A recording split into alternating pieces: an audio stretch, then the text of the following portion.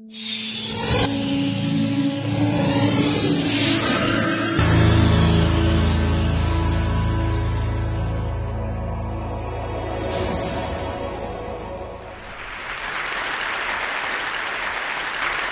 how many of you have ever gotten behind the wheel of a car when you really shouldn't have been driving? Maybe you're out on the road for a long day and you just wanted to get home. You were tired, but you felt you could drive a few more miles.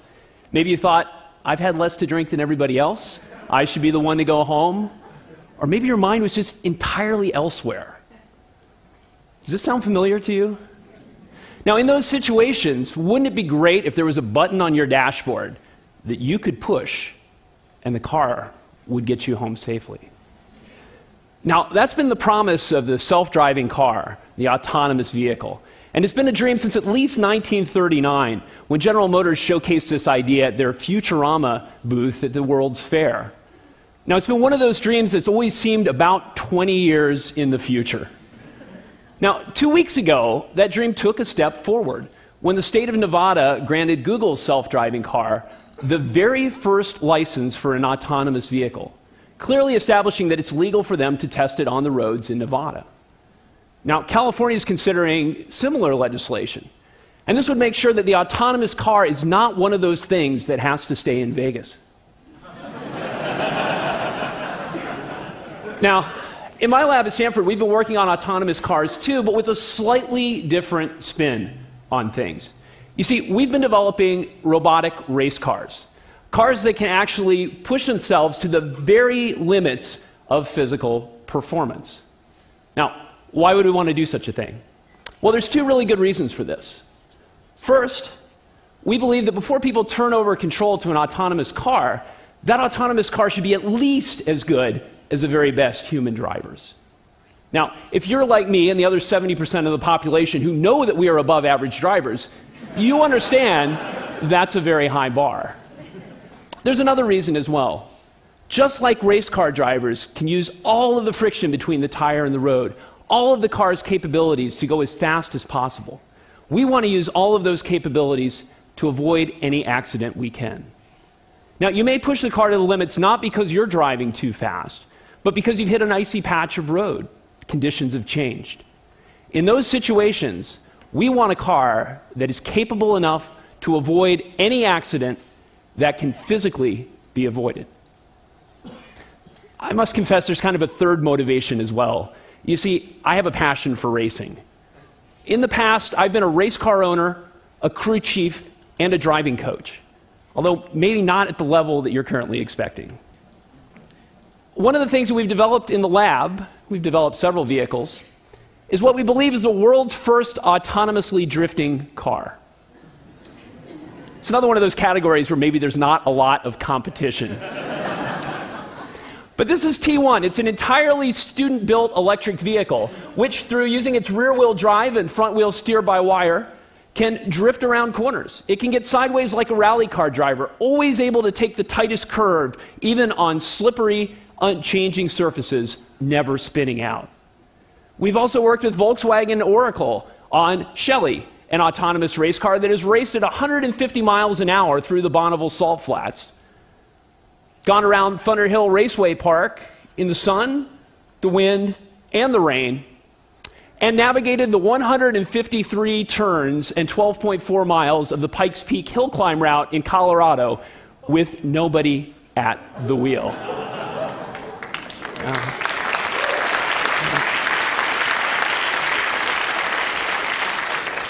I guess it goes without saying that we've had a lot of fun doing this. But in fact, there's something else that we've developed in the process of developing these autonomous cars. We have developed a tremendous appreciation for the capabilities of human race car drivers.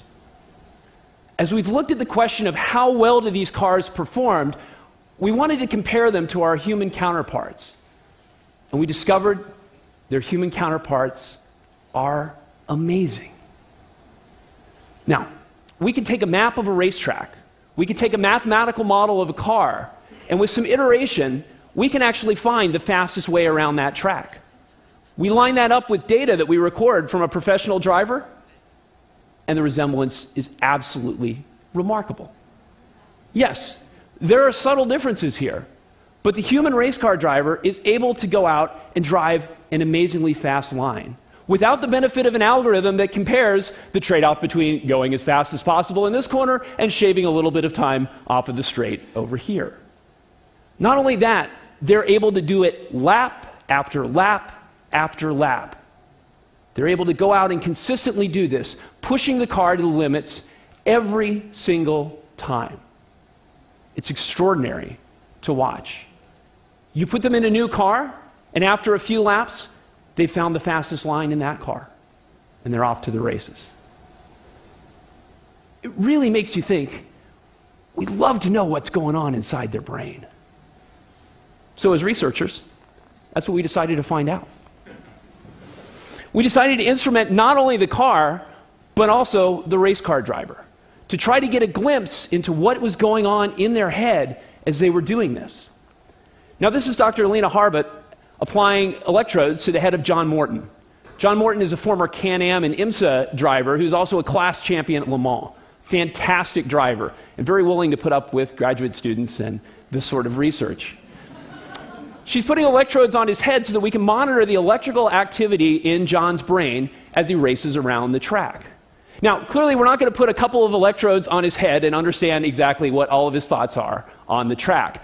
However, neuroscientists have identified certain patterns that let us tease out some very important aspects of this. For instance, the resting brain tends to generate a lot of alpha waves. In contrast, theta waves are associated with a lot of cognitive activity, like visual processing, things where the driver is thinking quite a bit. Now, we can measure this, and we can look at the relative power between the theta waves and the alpha waves. This gives us a measure of mental workload, how much the driver is actually challenged cognitively at any point along the track. Now, we wanted to see if we could actually record this on the track, so we headed down south to Laguna Seca. Laguna Seca is a legendary raceway about halfway between Salinas and Monterey. It has a curve there called the corkscrew. Now, the corkscrew is a chicane followed by a quick right-handed turn as the road drops 3 stories. Now, the strategy for driving this, as explained to me, was you aim for the bush in the distance, and as the road falls away, you realize it was actually the top of a tree. All right, so thanks to the REVS program at Stanford, we were able to take John there and put him behind the wheel of a 1960 Porsche Abarth Carrera. Life is way too short for boring cars. So here you see John on the track. He's going up the hill. Oh, somebody like that. And you can see actually his mental workload measuring here in the red bar. You can see his actions as he approaches. Now watch, he has to downshift, and then he has to turn left, look for the tree, and down. Not surprisingly, you can see this is a pretty challenging task. You can see his mental workload spike as he goes through this, as you would expect with something that requires this level of complexity. But what's really interesting is to look at areas of the track where his mental workload doesn't increase. I'm going to take you around now to the other side of the track, turn 3, and John's going to go into that corner and the rear end of the car is going to begin to slide out. He's going to have to correct for that with steering. So watch as John does this here. Watch the mental workload and watch the steering. The car begins to slide out, dramatic maneuver to correct it, and no change whatsoever in the mental workload. Not a challenging task. In fact, entirely reflexive. Now, our data processing on this is still preliminary, but it really seems that these phenomenal feats that the race car drivers are performing are instinctive. They are things that they have simply learned to do. It requires very little mental workload for them to perform these amazing feats. And their actions are fantastic. This is exactly what you want to do on the steering wheel to catch the car in this situation. Now, this has given us tremendous insight and inspiration for our own autonomous vehicles. We started to ask the question, can we make them a little less algorithmic and a little more intuitive? Can we take this reflexive action that we see from the very best race car drivers, introduce it to our cars, and maybe even into a system that could get on your car in the future? That would take us a long step along the road to autonomous vehicles that drive as well as the best humans. But it's made us think a little bit more deeply as well. Do we want something more from our car than to simply be a chauffeur? Do we want our car to perhaps be a partner, a coach, someone that can use their understanding of the situation to help us reach our potential? Can, in fact, the technology not simply replace humans, but allow us to reach the level of reflex and intuition that we're all capable of? So as we move forward into this technological future, I want you to just pause and think of that for a moment. What is the ideal balance of human and machine? And as we think about that, let's take inspiration from the absolutely amazing capabilities of the human body and the human mind. Thank you.